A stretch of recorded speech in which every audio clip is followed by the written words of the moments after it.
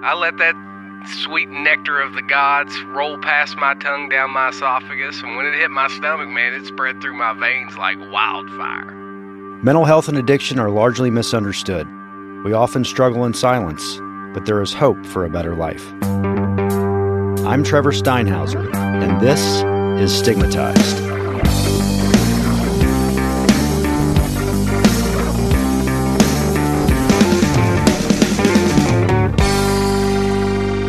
Today we're with Brad Toll, who is really a champion in the recovery community and lives and works inside of the industry.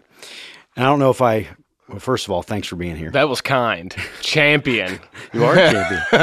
I need a battle axe, I feel like. But thanks for being here. Oh, yeah. And I don't think I told you this, but I met you when I was in very early on in my recovery. And I always noticed that you had a smile on your face and seemed to be enjoying a sober life. If you came from where I came from, and ended where I ended, yeah, there's definitely a smile that would be implicated in that situation. Yeah, so, and I would say to myself, this is what I envision trusting the process looks like. So it gave me a lot of hope, and I just want to thank you for that. Oh, no, thank you. Honestly, and getting to be like, that, what you just described, like, I was smiling, you know what I mean? Like, that's a big deal to me. And so, recovery's changed my life in a way that, a million different other things have not. And I've wanted to, marriage hasn't changed my life in that way. Divorce hasn't changed my life in that way. I would say kids and recovery are kind of the two things that really will make your life better. And mine made my life better that. So you work in business development for a local treatment center, which we will discuss. Okay. But more importantly, you are an individual living in long-term recovery. In the circles I run in, I still still call myself a newcomer. But since June 25th of 2012, I have not picked up a drink or a drug. So, congratulations. Coming up on 7 years. Yeah. Awesome. Just dive in for the listeners. Why don't you just start by telling us a little bit of your story, go back as far as you want, and what got you to where you are now? Yeah, absolutely. Man, I guess I'm from a Catholic family in Eastern Kentucky. So as far as alcohol is concerned, I was a late bloomer. I didn't take my first drink until I was 12. You know what I mean? Like, I white-knuckled the first 11 years, just holding on, not drinking. And then presented to me on a warm summer night was this warm bottle of Boone's Farm Strawberry Hill. Yes. You know what I'm talking about. Absolutely. And it's only the adolescent drink of choice. That's right. And so, only drink wine if it has the screw-on lid. It's a big deal. The good stuff comes with a screw-on lid. And so we cracked that open, and I was the brave one that took the first drink. Now, if you don't know why I say brave, you have to have courage to actually swallow Boone's Farm. If you've ever tasted it, you know what I'm talking about. But I let that sweet nectar of the gods roll past my tongue down my esophagus, and when it hit my stomach, man, it spread through my veins like wildfire. I mean, it was just even that early. That early, man. Because prior to that moment, there had always been a lot of self-doubt. You know what I mean? There had always been a lot of bad self-talk.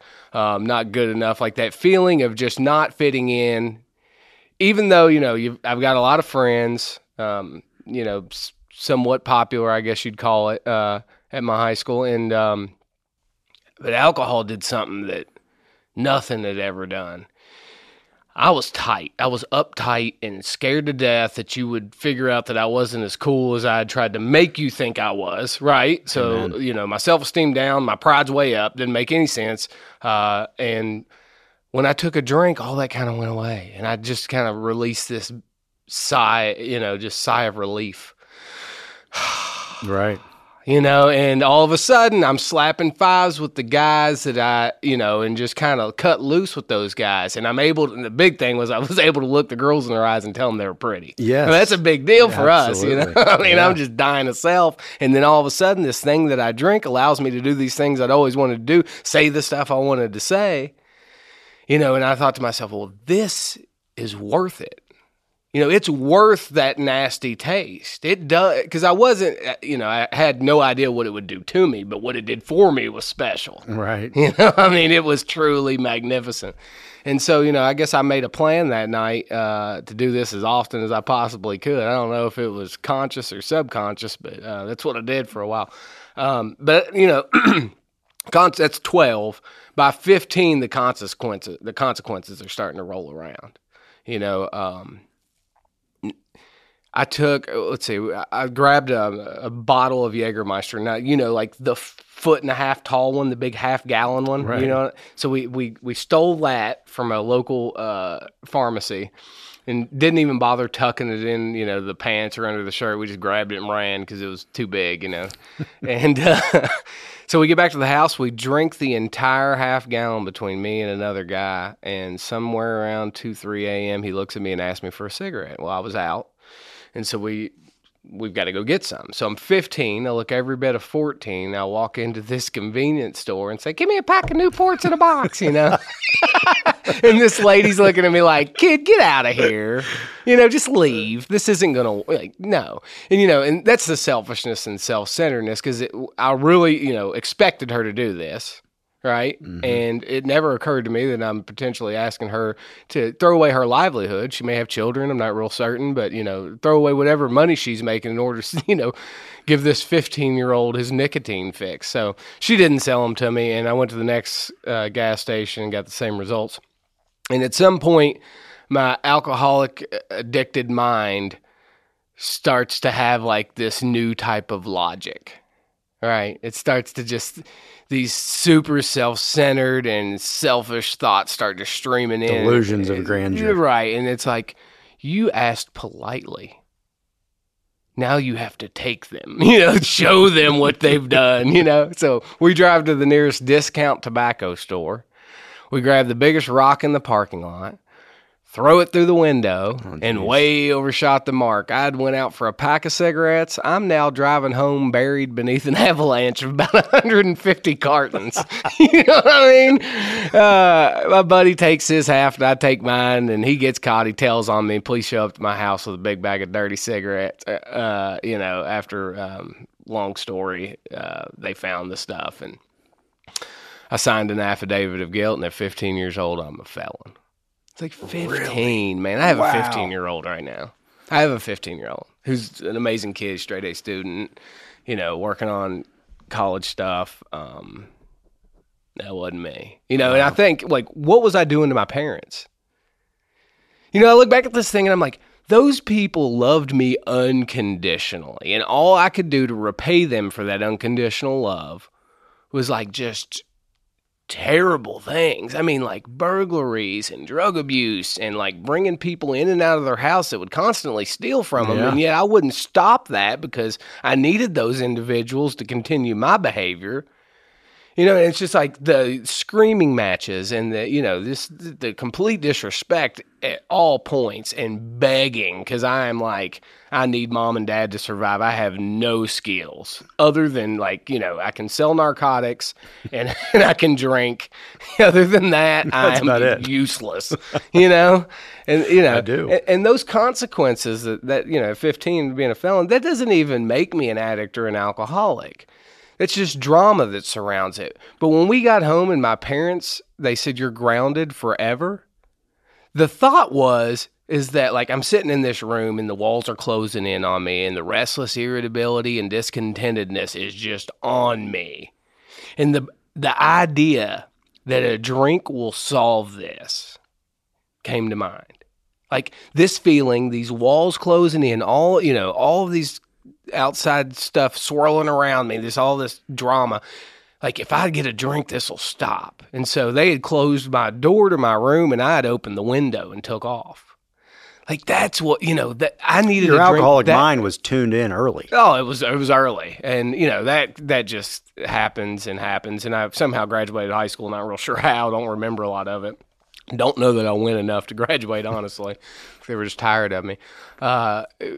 Went to college, went to a couple classes, got more involved in LSD than I did ACT, like just I had more hits of blotter acid than I had points on my ACT score. Just so Lexington, Kentucky's a hell of a place to drink. It's a hell of a place to further alcoholism and drug addiction. Absolutely, and that's where I went to. The Fish Tank, Saddle Ridge. I can sit here at Two Keys Tavern, man, been thrown out of there a couple times. But I looked at it at the time and we're thinking to myself, like, you know what? This is just me being young. Like, I'll get it together.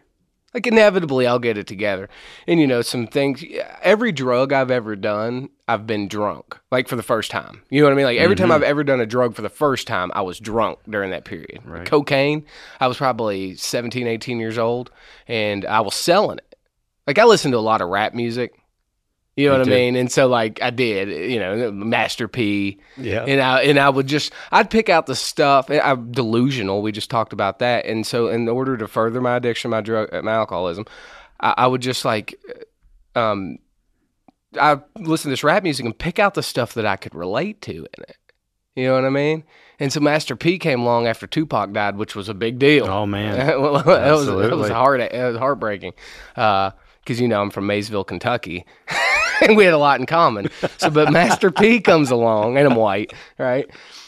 Master P comes along, and Master P's like, I sell drugs. And I'm like, man, me too, And he's like, I got a gun in my car, and I'm like, my dad's got a gun in the closet. That counts, right? He's like, I got you guys gold. are getting tight, right? Exactly. And he decided, he's like, I got gold teeth. I'm like, mine are yellow, close enough. Whatever I need, I'll say or do whatever the hell I need. It's crazy. Oh man. That's the kind of but so I got shit-faced drunk.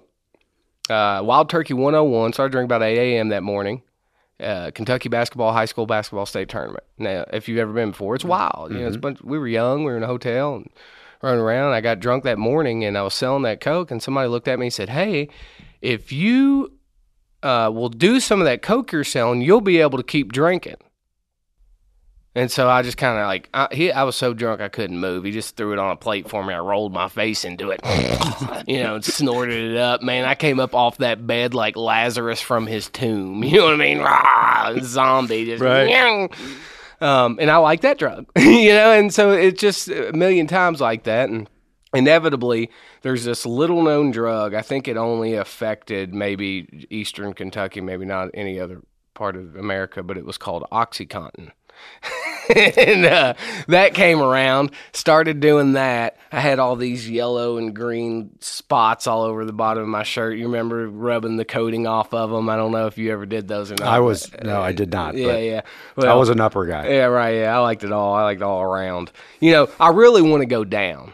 But if all you got is something to go up, we'll go up. I'll worry about how come down later. Right. You know what I mean? Like, whatever you got.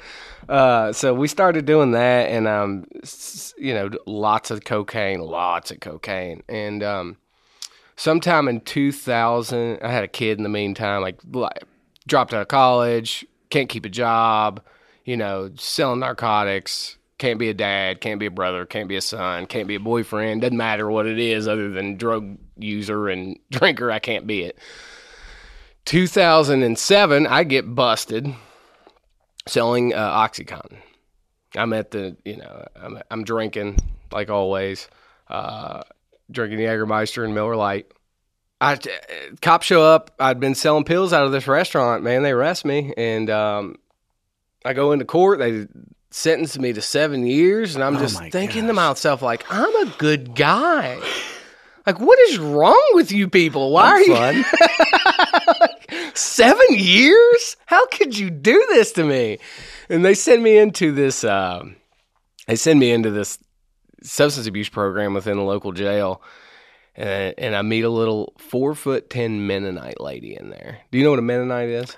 I don't. Okay, so a Mennonite is an Amish person that can drive a car. Okay. So she is a PhD in psychology, and she is running this substance abuse program, and she's also a card-carrying member of a certain 12-step fellowship. Okay. And she starts to read this particular book to us, and starts to walk me through the 12-step process, and I don't even know she's doing it. Long story short, I just wasn't ready yet, wasn't willing. you know, it just didn't pan out that time. But the seed was planted. I got out and had So how long were you there for 7 years? I did close to 2 years. Okay. Yeah, to the parole board. Yeah, 6 months in the substance abuse program, and then close to 2 years of the parole board, which was tough. I had a small child, Another felony. and well, yeah, 15. The one at 15 doesn't really. I mean, it counts, Right. but it doesn't. Okay. Like Got it. they don't, Yeah. they can't see that, but they can see this one. Understood. Right. Yeah. That's the thing. It's like, I'm out. I've got a felony. I've got a child. I've got little to no hope that my life is ever going to turn around. And so I just go back to what I know, and that's the bar. Within a couple weeks, I'm back living at the bar selling drugs again. I just didn't have a choice. And I know that sounds weak, or it sounds like, like an excuse, but when that insane obsession is on you that drugs or alcohol are going to fix this internal problem, there's just no real you can't really say no to it. Met a girl, and not long after that, nearly lost my life to an overdose. Really? Started doing intravenous heroin. Only did that for about 6 months of my life, and that was enough. I mean, I've died I don't know how many times. Really? Yeah. Narcan and the whole nine? Yeah, the whole nine. Just in and out of jail, and they sent me to a treatment center, and it didn't work out again, and I ended up back in jail and just whooped. Beat up so bad by my own addiction that I couldn't imagine life with it anymore, but then I'm at the same place where I just can't imagine life without it. What year was this? This is 2011. Okay. And so 2011, I wake up in this jail cell. My hair is literally falling out of my head as I wash it. Like, I'm looking at my hands, and they're just full of hair. Like, I had done enough damage to my body where it's just, Dying. I'm about done. Yeah, it's dying. Wow. So I got down on my knees. I'm a big believer in the spiritual component of recovery. It's been my experience, which is, for me, the most important thing I've got. And I said this prayer in front of all these guys, these other criminals that I, wanted to be like, I guess, or admired for a long time. And I kind of gave up and said, you know what? Fuck these guys. Right. I'm not doing this anymore. Right. You guys can have this shit. None of you ever come see me when I'm locked up. I got no money on my books from anybody other than mom and dad. Right. Never get any visits from any of you all. You won't even answer the phone. Right. And then when I go to jail, you call me a snitch, which isn't true either. And that, Yeah, there's not a lot of loyalty in the game. No, man. And you realize who your friends are, and then you're hanging out with the people right in the mix, and they could give a shit. I mean, right. Really. Mm-hmm. But you think you're tight. Well, that's You're rolling together, and man, this guy's got my back. But that's the delusional alcoholic mind. Yeah, absolutely. At work. It's not true at all. As a matter of fact, everybody's as self-centered as one another. So we're only out for me. Now, if I think that you can help me with something in the future, or you have something that I want, I will be willing to help you and hope that it would be returned, but it's never like an altruistic thing. Right. It's never real friendship. Right. So I don't know. 2011, I end up in that jail cell. I say a prayer, and it was just like, I'm raised Catholic. So in Catholicism, we have a ton of windy prayers. None of those came to mind in that moment. It was just kind of this defeated, God help me. Right. God help. Right. And I crawled up in that bunk, and then woke up the next morning, and there's some 12-step literature next to my bunk, and I just started reading it. I mean, and I just started identifying with it, I think was the saving grace. I could see myself all over these pages. Right. I mean, it just described me to a T. That there's one specific passage that says, we are unable at certain times to bring into our consciousness with sufficient force the memory of the suffering and humiliation of even a week or a month ago. We were without defense against the first drink. And I could remember sitting in those jail cells on different occasions, like hiding my tears from people as I called home, and thinking to myself, I'll remember how bad this is. I won't do it again.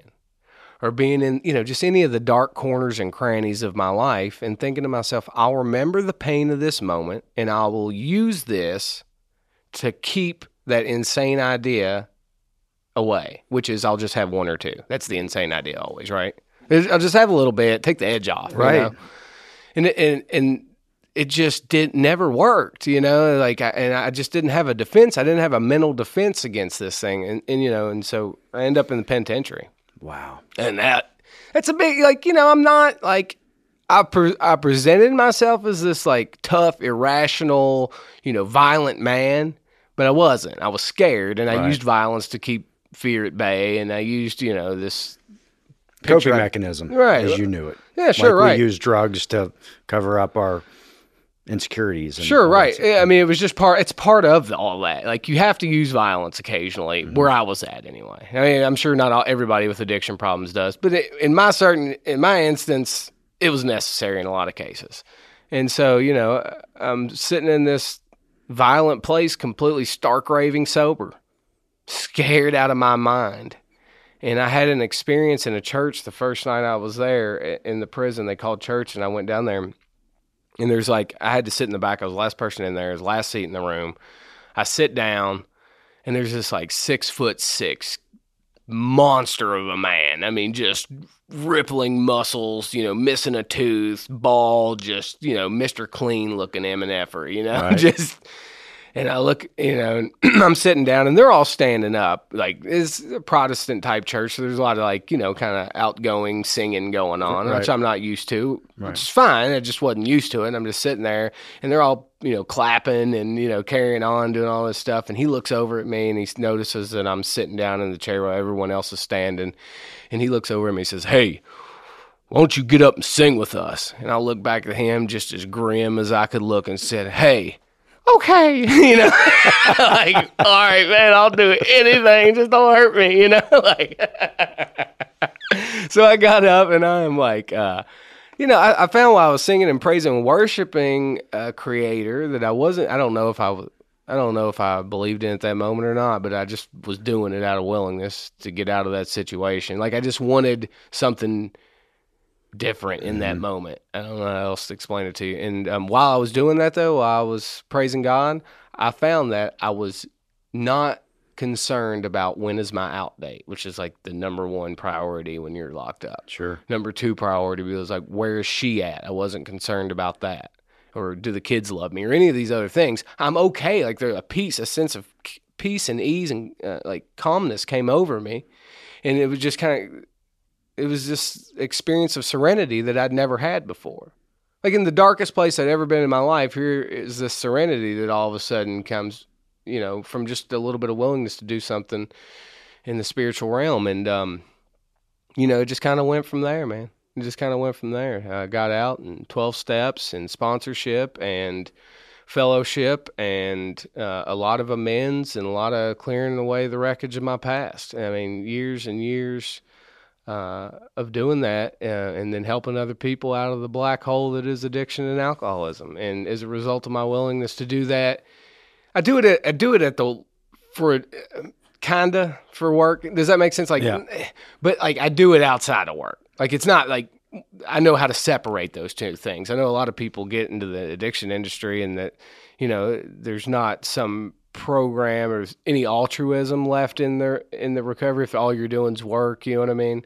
Not willing to help somebody outside of that realm, and that can get real sticky. People can get in a lot of trouble doing that. I've seen it happen a ton of times, especially with marketers.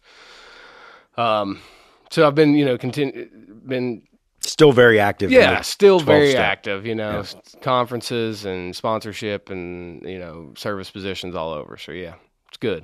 Life's good. It's amazing. Is that a pretty good No, it's amazing. description man. of what Yeah. happened? I mean, That's- I can describe to you the loneliness that I No. felt. That's a great snapshot. A lot of people who go through the life of an alcoholic or addict, when they come to realize and have our moment of clarity, we want to be of service. Mm-hmm. What made you want to make it a career? That's a good question. So in end of 2015, I lived in a sober living house when I got sober. Okay. At the end of 2015, the guy that owned those houses was wanting to get out of them. There's a couple of houses he owned in the area, and I wanted to provide services because there's a lot of people in our particular area that are completely indigent, coming out of prisons, coming out of treatment centers. They're, 3 generations of addiction in their life. They have nothing. They have no one to help them. And I saw this opportunity that, like, if I could, buy these places, then I could be of service to people. And so it started there. I bought what is now Bright Outlook Recovery at the end of 2015, and we've helped a lot. I hope we've helped a lot of people. I mean, I think we have. How many houses? Currently, we have 8. We have 2 women's houses and 6 men's in the Northern Kentucky, Cincinnati area. For people that might not be familiar with sober living, and can you give us a snapshot of what it's all about and how it works? So our particular homes, there is no clinical work in the homes. It's transitional living homes. So the people that enter our house have to be sober, right? We've got a minimum amount of time, 30 days when you come in. They have to, we are big on 12-step. That's our mission and our focus, that men and women will attend 1 meeting a day for the initial 30 days that they're in the house. If that means that we don't collect rent for them, now this isn't always typical, and I'm aware of that, but if it means if we don't collect rent right then while they're doing this kind of 30 days and looking for employment, we're okay with that. Because I know that the spiritual always comes before the financial. It just does. The spiritual always comes before the financial. So we allow people to kind of get back up on their feet, find employment, find sponsorship, find a home group, get service positions. And then, usually about 30 days, if they're doing what we ask of them, which is curfew, cleaning your room, doing your chores in the house, that kind of stuff. Because I didn't know how to do that stuff when I got here. Like, I didn't know how to make my bed, really. I got an idea. Right. But I didn't do it. Yeah. That's for certain. And so just kind of getting people into like the groove of life, because that's what it looks like, doing your dishes after you eat. How many times did I have a stack of dishes in the sink where I just was too lazy to clean it, and I wash one at a time, if I needed to eat something. Right. So getting that kind of stuff and giving them a safe environment and allowing them to create friends while they're living there that'll help them kind of, push forward and keep accountable and that kind of stuff. So yeah, it's been a great deal. You're in business development for a local treatment center. Mm-hmm. Yeah, the Ridge, Ohio. Okay. And we'll put a link up to that. But I had a conversation earlier today, and I was actually thinking about this last night. Most inpatient rehabs, and you can correct me if I'm wrong, are 28 days. Yeah, I would say most. Okay. Yeah. Mm-hmm. What is the significance of that length of stay? Insurance. That number. Insurance I was dictates that, yeah. Okay. Otherwise, they'd be there a year with me. Right. I mean, it's just like insurance and ability to resources to fund treatment, because, good treatment isn't cheap. I mean, it's just not, I mean, you've got a lot of licensed clinicians that do great work, but they've put a ton of money into their degrees, and to get to that point, they have to get paid. It's, and you've got doctors and nurses and, techs and, the whole gambit. So it's, that's what treatment insurance is. Do you think, I never really thought about it that way, of driving the cost up? How much of that is paying for a well-trained staff versus lack of support from the government? Well, so I've only worked for privatized treatment centers. So government assistance in treatment. Now there is, if you've got Medicaid, Medicaid will only pay for a certain amount. Cool thing about living in Kentucky is that there is, I can't remember the number. I want to say like 13 or 14 treatment centers that have been modeled after the Healing Place in Louisville, Kentucky. And they are 6-month treatment centers, so they're 12-step focused, okay? And it gives you an opportunity to kind of get your bearings and get back into life. Now, what I will say about those particular places, because they are government funded, there is no real, if you have a mental health diagnosis, you're pretty much, shit out of luck. And not to, and they do the best work that they can. Right. But if you've got, some, which most of us do, but if you've really got some presenting mental health issues, then it makes it super tough. And if you don't have the resources to get the good help, I mean, we have a lot of great mental health facilities in this area. I mean, Linder Center of Hope comes to mind, but the unfortunate truth is that they're not free. Not even close to free. No, it's super expensive. Right, it is. It's. I mean, when you're paying $25,000 to $50,000, sure, for 28 to 45 days, not many people can afford that. No, and that's when families are taking out mortgages, and you're banking on the fact that this is going to work. It's going to be the saving grace, and then they'll facilitate insurance. And hope that but that's, right. And you get a couple grand back, maybe. Right. And I guess when I was saying government, putting more robust laws in place to make insurance more aggressive when it comes to addiction and mental health. So it's a whole new gambit of conversation. No, you're right. I know. But I mean, just in general. So it's a combination of lack of insurance and lack of private insurance, I would say would be the biggest, kind of hold on people getting the help that they need. Because there are some great mental health facilities. But and then, like you said, if you do take it out, it's not like this is a one-shot fix always. The unfortunate part about mental health and addiction is if you don't take the medicine you're given, if you're diabetic, you take insulin every day. It takes you 30 seconds. You take it and, you live. With this stuff, it's like I don't see why it's important for me to pray. Or with mental health, especially, a lot of people the symptoms go away, the voices or whatever it is, and they say, okay, well, I don't need to take this medicine anymore, right. And they quit and they get and end up back where they were at. Right. So that's the toughest part about mental health is that like you can pay $50,000, but there's no guarantee that this won't resurface at some point, right? And people are scared of that, right? Should be, rightfully so. Yeah. Speaking of medicine, we've talked about this a lot of times, but we can touch on it somewhat briefly, is medically assisted treatment. Mm-hmm. And I think you have some opinions just like everybody else does, but sure. But talk about medically assisted treatment and your thought about that. Yeah. So it has a place. And from the time that I got into the addiction treatment world to now, my view on it has changed significantly. I would say that there are instances where it is being prescribed too much. I mean, I think, there's a lot of different ways to recover. I'm not here to judge anybody on how they're doing it. There are some ones that I really love and strongly support, like Vivitrol. I think Vivitrol is one of the best medicines that have come out for addiction, period. It takes the X factor out of opiates and alcohol, which are our two main things we're fighting right now, meth being on the rise. But, if you take Vivitrol, you're incapable of getting high on heroin, and you can't get drunk either. And it's a lot easier to dose because you do it once a month. Right. Absolutely. You show up. You take a lot of the guesswork out of saving strips and kind of going back to dose every day and things like that. So it seems like it's the newer age of the group. Sure. Yeah, absolutely. And I think that we have one of their national liaisons in the area in Columbus. She's wonderful, and she's very outgoing and likes to share a lot of their statistics, and I like to read all that stuff. But I'm a big proponent of that particular medication. I guess Suboxone would be the next one. Suboxone it has great potential to help a lot of people.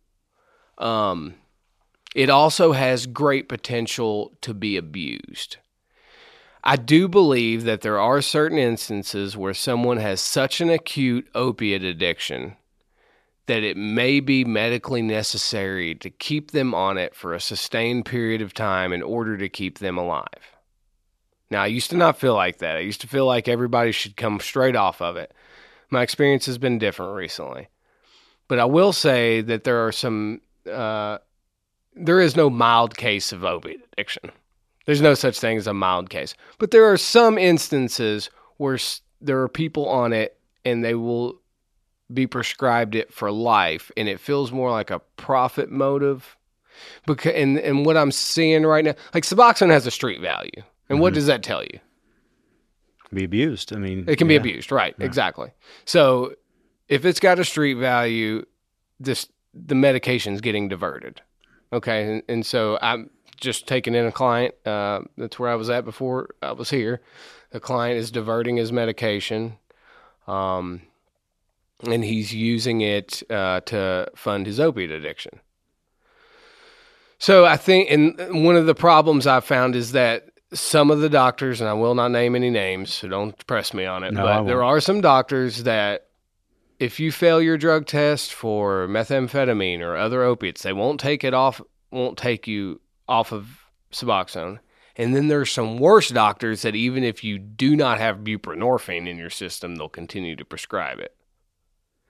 Now that's neglectful, right? I mean, that's egregious. Like, it's a profiteering, it's a champion. Among addiction profits right now, there is some big money in prescribing that. Now, there's a new one out that I think can be much more effective because it does not have, they don't have the chance for abuse. Probifene.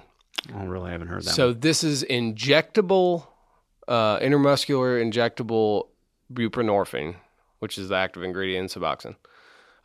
And it's taken monthly. And so it's slow release, time released injection that, gives you the dose every however many hours.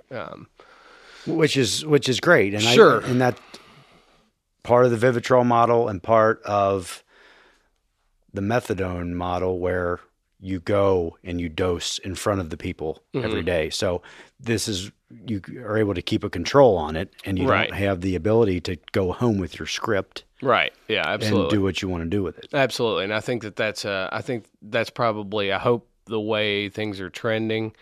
I know that there's a couple insurance companies that are paying for it now, which is a good thing. There's actually there is a treatment center within Kenton County Detention Center in Covington, Kentucky. It was the first of its kind, and it's modeled off of a Hazelden program that they've done, and they're giving some of the inmates Probifene before release on their way out.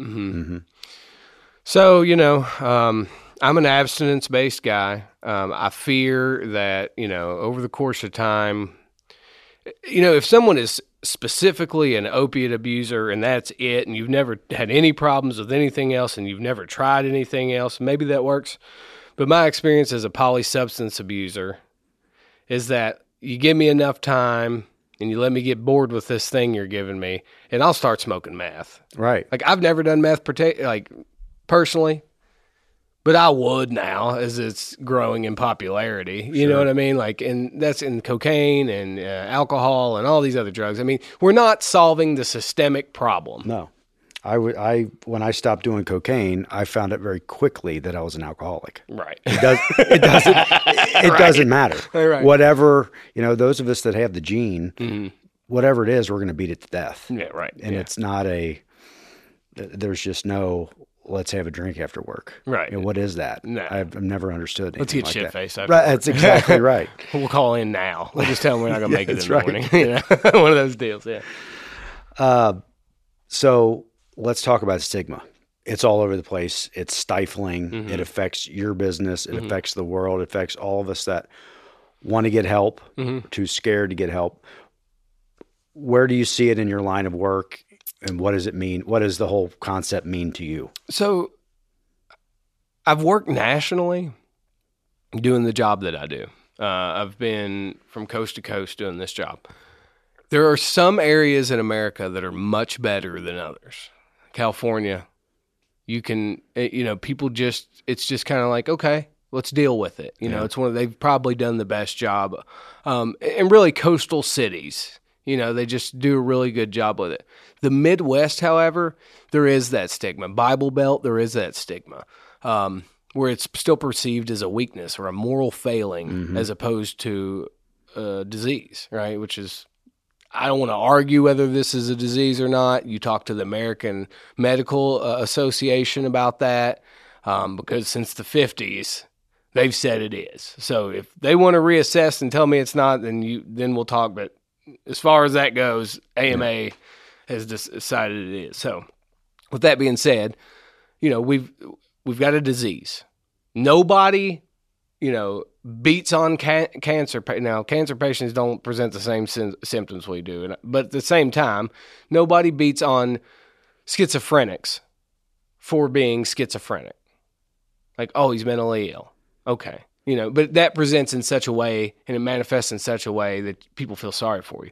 The manifestation of drug addiction is like robbing your mom. And normal people look at that and they say, how could you ever do that? You're a scumbag. You're a scumbag. That's exactly right. And I get that. But having been on that end of it, it's like, oh, I really, it was just, I didn't have a choice in this thing. And I know that sounds stupid. Maybe I did. Maybe I did have somewhat of a choice. But at the same time. In the beginning. Yeah, right. I don't even know if I had a choice then. Right. People run into it. Like, do you have a choice if you drink? How many people do you know that have never had a sip of alcohol? Not many. Over the age of 13. Yeah, right. 14. Right, exactly. Those are my kids, Right, yeah. So, yeah, people, it's a tough dig. My grandfather died drinking rubbing alcohol in 1982. He'd had a heart attack. He was getting the shakes. He knew the DTs were coming on. He grabbed the bottle of rubbing alcohol next to his bed, drank another one, and died. He was a good man. I didn't know him, but of all the stories that I've heard, really good man. He was a plumber. Yeah. He'd get up and help a little old lady in the middle of the night and wouldn't charge her anything. Right. Good guy. He just had alcoholism. Right. And I was raised in a great home. But I had addiction and I did some stuff that I regret 100%. But if we can't get past this idea that this is a moral failing or a weakness, especially in middle America, where this stuff is hitting hard because we have a higher, there's higher poverty. There's not as much money in the area as maybe other parts of America. It's just going to continue to tear us down. Appalachia is a mess. Yeah. It's just a complete mess. And so we can either continue to say yep, what we've been doing for the past however long, eternity since alcohol was invented, that oh, you're just a, piece of shit. Yeah. Or we can start, focusing on what's a solution together. Right. And without doing that, because right now, what I see is people are unwilling to go to psychiatrists in the Midwest and the South. They're unwilling to go seek mental health professionals out of fear of other people knowing. Yeah. Stigma. Right. And that's what this whole thing is. The referrals in a lot of cases in this area don't come from those places. They come from hospitals because you'll wait till you're almost dead before you find help. That's because you don't have another choice. Now, I'm sure it's like that everywhere in certain instances, right. But there's a lot more, availability for those services because people seek them out because the stigma is right. high, especially in California. Right. And that's where you could say that we're the lucky ones, but until people let go and understand that they have a problem and they're not going to a therapist once a month just because they have to dose, and they're seeing a counselor because they have to, something has to be done to invite this population into help instead of punishing them, Right. Throw them in an incinerator, who gives a crap, Who's going to come out and say, well, that's pretty inviting. Let me go look on Psychology Today and see, so it's difficult. So well said. It's got to start, unfortunately, we need help all across the board. It's got to be your postal workers, your factory workers. It's got to be, celebrities. It's got to, everybody needs to start paying more attention to mental health. And there's a lot of celebrities that, Britney Spears has checked into another mental health facility. I know she's got addiction problems, but she's also got some mental health stuff going on. Which is a whole nother conversation, but those go hand in hand the majority of the time. I don't know of anybody that has a drug problem or alcohol problem that does not have an underlying Right. I mean, it's Mental health, 95% yes, of the time. absolutely. 95% of the time, there is some, whether it be depression, extreme anxiety, or whether it be a personality disorder or some type of, psychosis from schizophrenia or something like that. People are trying to cover up their mental health with drugs and alcohol. And you mentioned California. I think you're right. They're much more open. And you've got a lot of celebrities that are celebrating their recovery. Sure. Which is great. But we still got to have more people of influence Right. talk about this and get out in front of it and say, hey, I've been through it. I've had a family member go through it. And you don't want to think that it's just the wealthy and the powerful but people that have reach. Sure. They've got to get out there and talk about it. To Politicians, help. Yes. And we need to all, whatever state you're in, whatever country, and you need to let your politicians know that this is an important issue that we need to talk about. Like this, that we need more help from government insurance, Medicaid. We need more help from our privatized insurance to assure that our mental health is sustainable. Because it's got a trickle down effect. If we got big mental health problems and there's no help for me, that trickles down to my job. My inability to work trickles down to my children. Absolutely. That poverty, and just so on and so on and so forth and so forth. It's the human condition, man. I mean, Sure. You're stripping it down to basic needs. Yeah. I mean, if we don't have mental clarity, Yeah. we're no good to anybody. No. So it should be at the top of the list of things to address. Yeah, I mean, like you said, I think our economy gets better if we've got better mental health. You look at some of these other countries, and they get weeks and weeks off a year. Right. And we wonder why Americans, if you're working 52 weeks a year, 5 or 6 days a week, sometimes 7, right? You have no time for you or your family, and we wonder why everybody's so damn anxious, and we wonder why everybody's so depressed. Right. My life is full of nothing but work. 24 hours a day, 7 days a week. I get 4 hours of sleep, and you just see that over and over and over. And it's For like, what? Really? Right. I mean, for what? I mean, we're Right. probably The American dream. We're probably the most regretful Right. society. You're laying there when you're 80. You're like, what? What did I do? What What just the hell happened? was that for? So Right, you're right. right. I mean, it's just we're all wound tight. Yeah, and absolutely. it's the almighty dollar, and moving up and Sure. progression and newer cars and yeah. self-esteem and peer pressure. Peer pressure is not just for kids. No. I mean, You got it's to keep up with the Jones, man. That's right. Got to keep up with the Jones. Jones got a new car. I need one. That's right. And and then when that pressure gets all consuming, then we look at, well, what will take this away for a brief period of time? Because I cannot relax for a week. Right. So what will take this away? I know heroin. Right. Methamphetamine will keep me going. I'll be able to work twice as hard as anybody in the neighborhood if I take a week's worth of meth. Right. And that's unfortunately what American culture is now. Yeah. In a lot of cases. Yeah. Anything as we wrap up? Anything you want to talk about that we didn't? I can't really. I would say if anybody that's listening to this is struggling and you're maybe ashamed of some of the actions that you're taking, or you're in a lot of trouble right now and want to seek some help but don't know who to, feel free to reach out to us. Is it okay to give my phone number? Sure. All right, 606-375-1982. And again, my name's Brad Toll, and I'd be willing. I have resources across this nation that can help you seek substance abuse treatment, whatever state you're in, whatever mind frame you're in, whatever mental health issue that you're suffering from. There is help out there, and that there's a sun on the other side of those clouds. And I know what it feels like to have that dull life that's just like a dull fork poking you in the back all day, and that'll end. Just seek help no matter what. Don't give up. And we'll put all your information, phone number, and social media stuff if that's okay. No, and, that's perfect. And the Ridge, we'll put all that in the link in the description for the episode. So, Great. Appreciate man, I really appreciate you being here. It's my pleasure. You're a good dude. You're a good man, just like you save all these other people. So, you know. You too, Trevor. Yeah. I love you, dude. Yeah. Thanks. Yeah, absolutely. Thanks. Cool. Thanks for listening. I want to thank everyone that makes this show possible. Production by Gwen Sound, artwork by Neltner Small Batch, and photography by John Willis and Lindsay Steinhauser. Please subscribe, rate, and write a review. Visit our website for more information at stigmatizedpodcast.com.